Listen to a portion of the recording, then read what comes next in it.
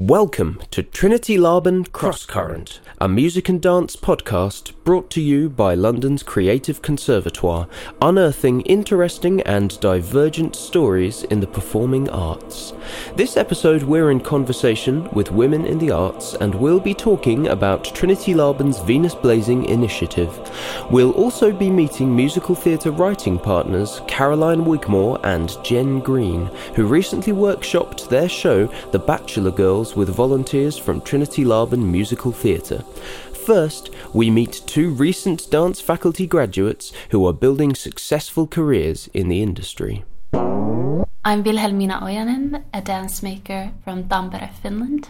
My name is Mia Mäkilä, and I'm a performer and freelance dance artist from Finland as well. We both studied in the BA course at Trinity Laban, 2014 to 2017, and I did an additional year in the MA Dance Performance program. What have you been doing since graduating?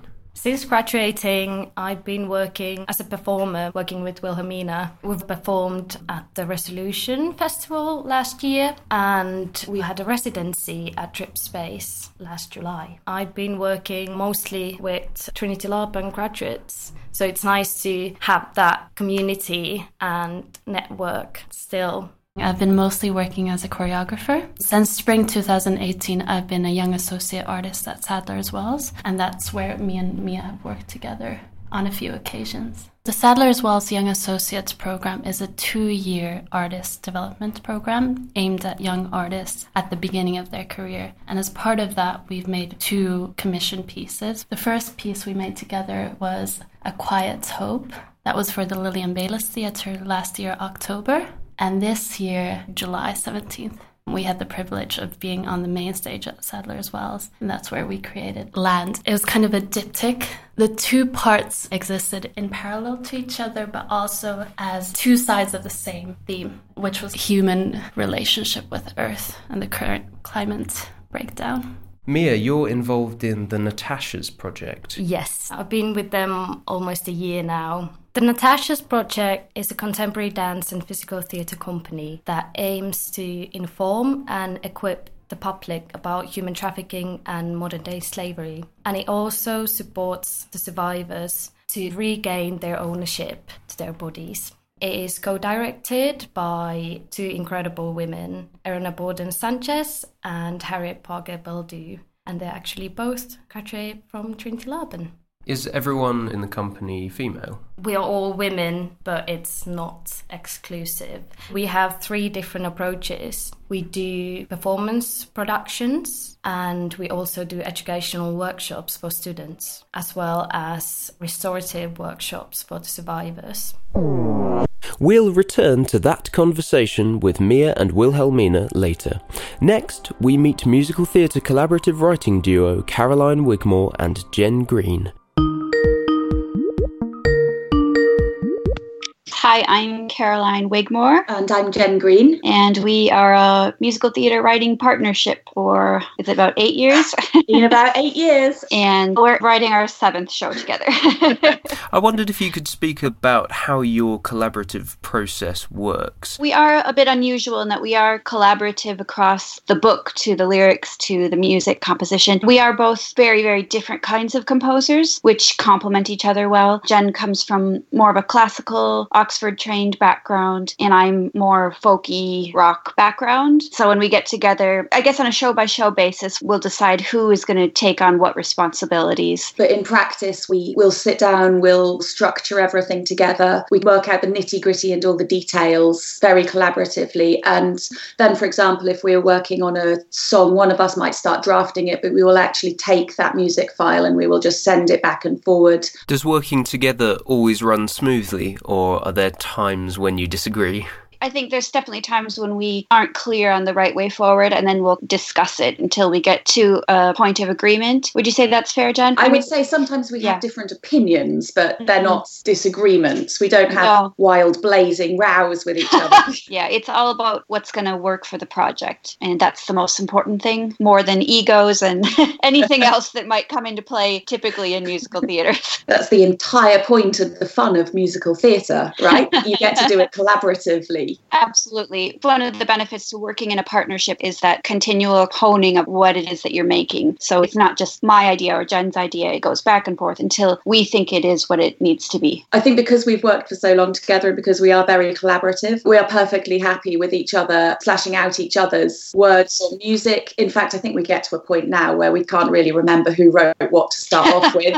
It's just actually much more efficient if we can really quickly go cut, change, expand. Yeah. It's wonderful being at that point in a relationship where you can just go, I don't think that works, and you don't have to tread politically around it because we both want exactly the same thing for the show to be as clear as possible. Could you give us an outline of some of your recent shows that you've worked on together? Our most recent show that just closed about a week ago, I believe, was at the Singapore Repertory Theatre, and they commissioned us to write their Christmas show, The Gingerbread Man, which was a really fun retelling of the story. Yeah, we used a lot of 80s influences in there. The Gingerbread Man gets to sing like Prince.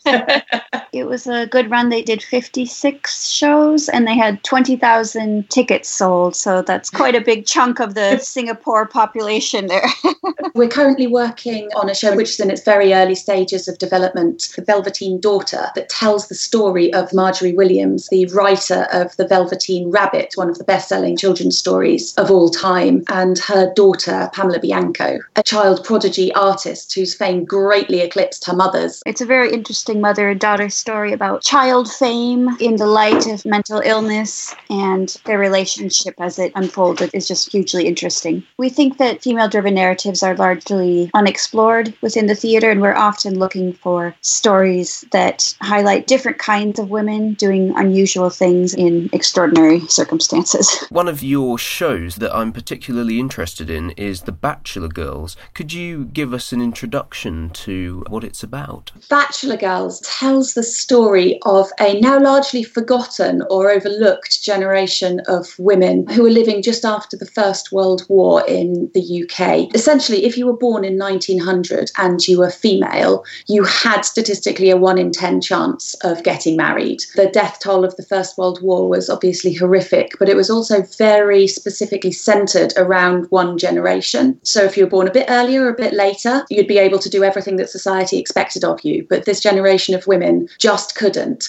And also at this time, women didn't have the vote. At least the vote for women was not across the board. The snapshot is that in 1918, women got the vote. That's not strictly correct. In 1918, women got the vote if you were over 30, owned property, or were married to someone with property. That's a tiny fraction of women in the country. Equal representation wasn't achieved until 1928. This all sounds quite gloomy, but the great thing about this time period is it's the time of the flappers and the Charleston and all this lively dancing and partying and celebration. And we've used that sound world to tell the story, which is about friendship and solidarity.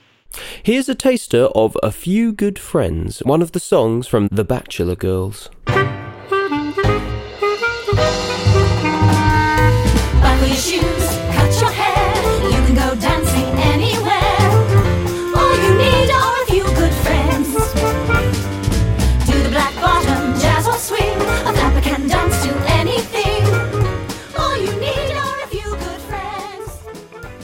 When your life is fairly bleak, then what people tend to do is go and dance and have a really good time to make the most of everything that you do have. I think it's fascinating that the Charleston, which is very much a group dance, it's sort of the first dancing around your handbags opportunity that women had. You didn't have to have a partner for that dance. That's not coincidental. Mm-hmm. We're focusing on a stretch of history from 1919 to 1928. We owe a great deal to this generation of women, and often we don't actually know much about them at all, so we just thought they deserve to be explored. Would I be right in thinking that The Bachelor Girls is an all-female cast? It is, yes. There's a big shortage of all-female casts across the board, but there's also a really great need for it. You'll find lots of universities and theatre companies that will have much more women to accommodate than men, and it really allows the women to stand out in a different way, I believe. You're not necessarily watching them for their romantic interactions with the male characters. They stand on their own. There are men in their lives, or a lack of men in their lives, but they're not defined by those. And for us, that's really important.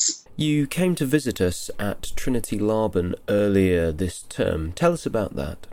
We had a wonderful week with the second year musical theatre students workshopping the Bachelor Girls at the end of October and the beginning of November.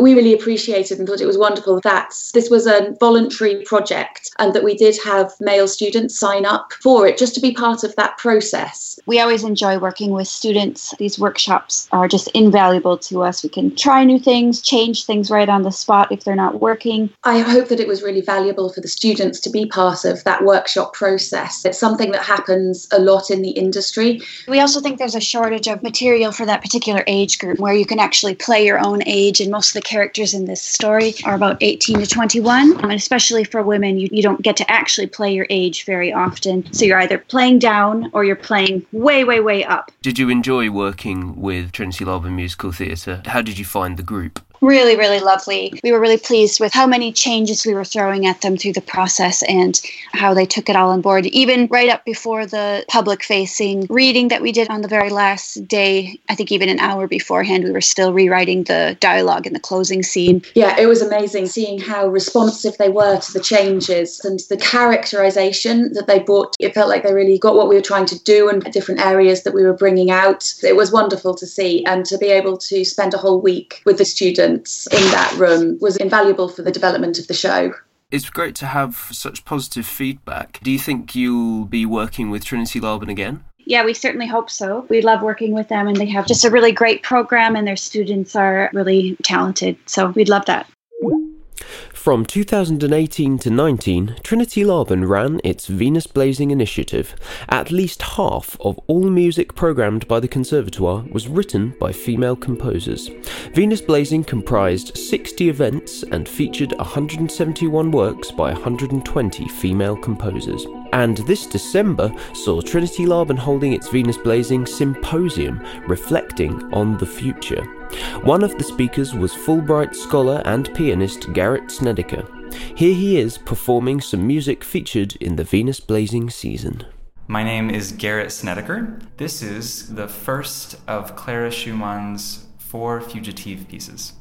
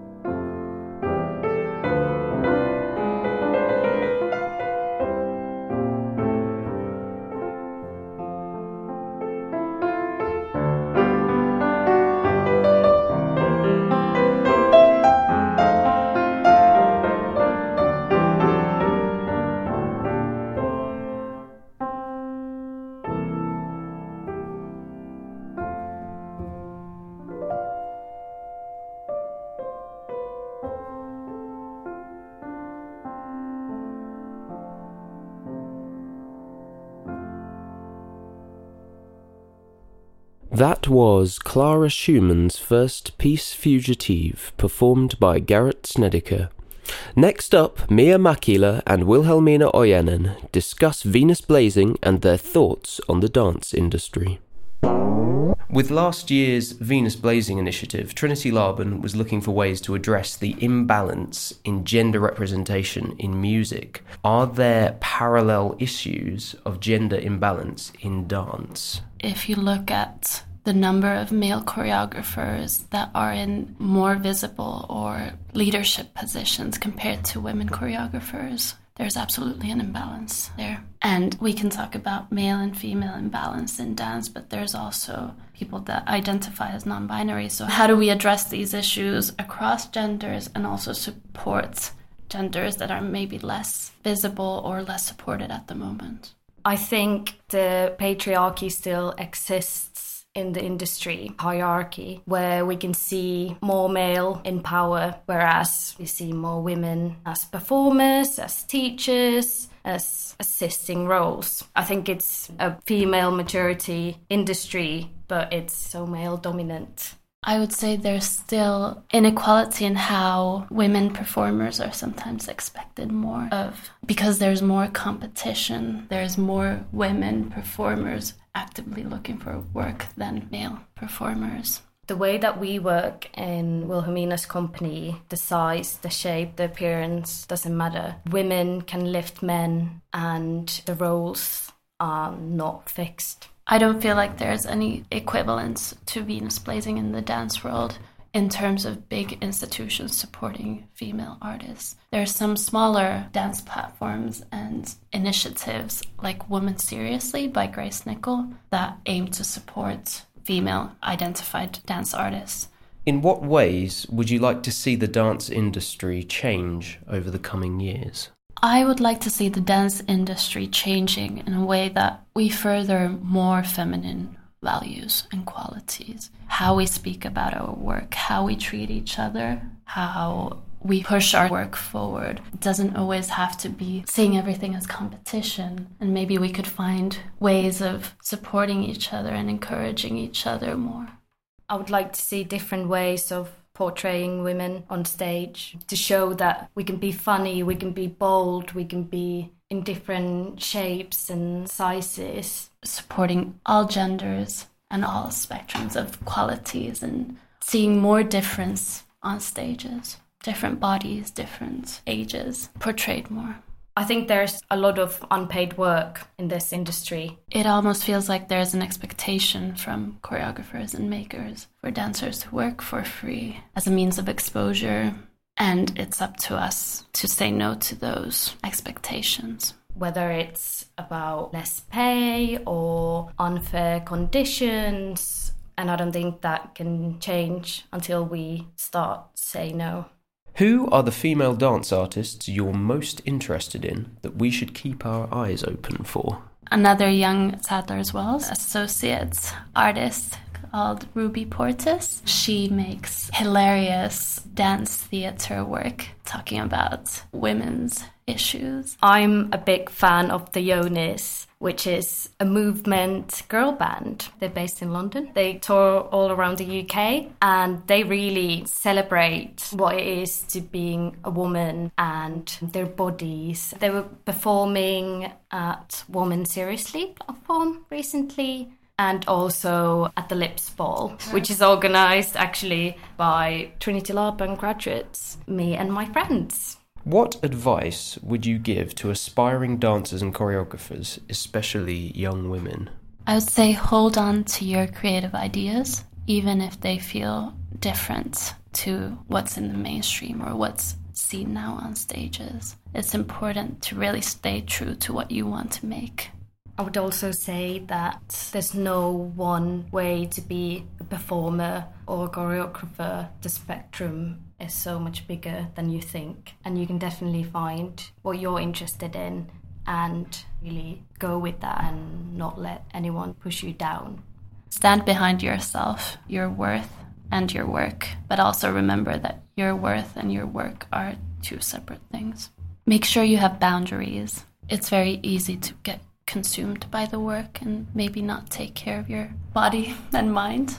I would also like to say that it's very important to support each other's work, support each other in general in this industry. And with that in mind, are there any upcoming performances that either of you are doing that you would like to invite listeners of the podcast to? We're actually working on a new trio piece called A Whisper in the Order of Things. Right now it's in the development phase. Hopefully next year we'll have a premiere of the longer version of this piece. Mia and Will, it's been an absolute pleasure to talk to you both. Thank you very much. Thank you. Thank you. You are about to hear a short excerpt from Looking for a Gentleman, a song from the Bachelor Girls. I wonder if women actually find husbands by placing an ad. How should I describe myself? I am a lady, age 20. Some would say cultured and bright. I am a lady, age 20, of average build and average height, who enjoys playing chess, enjoys taking walks, enjoys having long, engaging talks. I'm looking for a gentleman, and I hope that you'll say yes. If there's room in your heart for me, correspond at this address. The Bachelor Girls, it's set 100 years ago. In what ways might you say it tells a story that's relevant to the present day? Well, we were recently in New York with the Bachelor Girls, and we took it to the She Festival. They accepted applications from female writers writing female-driven narratives, and a lot of the feedback that we got at that point was how amazing it is that it is still relevant, and that some of these things that women are railing against in the 1920s are still a problem today. We've come a huge distance since that time, but we still have quite a long way to go as far as equal rights are concerned. I think that issues of female friendship are always relevant. The sense of solidarity between the characters in The Bachelor Girls is something that we're seeing again today in light of the Me Too movement, and this realization that we are stronger together than we are individually. And that's the theme of the show, which is timeless. Trinity Laban's Venus Blazing initiative ensured that at least half of all music programmed by the Conservatoire was written by female composers. What do you think about our Venus Blazing initiative? I think it's a wonderful initiative. I wish that there didn't have to be initiatives to make that happen. Music, art, everything should reflect the population. If there are approximately 50% female people, then it feels strange that we're still in a situation where we need initiatives to raise the profile of female composers and female artists. Yeah, but it sounds like a great initiative and long overdue. Even in our large-scale London venues, if you look at the number of shows being produced that are written by women, it's so low, and it is something that we need to address, I believe. While we were in New York with the She Festival, we joined a wonderful picnic for the Maestra organisation, which is set up by Georgia Stitt, doing wonderful things both in the US and the UK to promote female musical theatre writers, NDs and creatives in particular. Would you say there is a balance of gender representation in musical theatre, both on and off the stage? Occasionally, you do get a great show that deals with important topics to women, but they're not always written by women.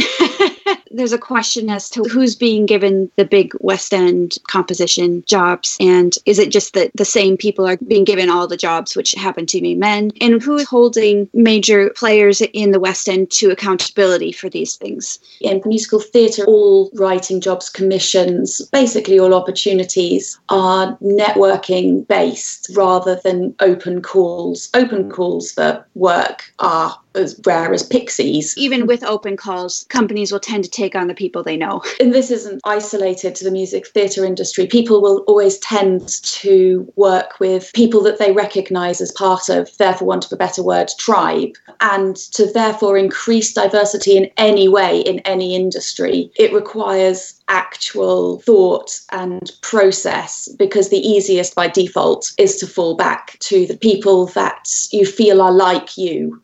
In what ways would you like to see your industry change and improve in the coming years? I would like to see the larger West End jobs going to new faces, and also more creativity among producers about how things are marketed, how audiences are being reached in general. We weren't in New York very long, but we just had the sense while there that they are less risk averse than the UK. We're very, very worried about the budget, which obviously has to be met. But I'm just asking the question, are there any ways in which we could be a little more daring with what we're producing? I would love to see more mentorship across the industry, across all levels. There are some really good initiatives. For example, the Musicians' Union has a music-focused mentorship initiative running at the moment.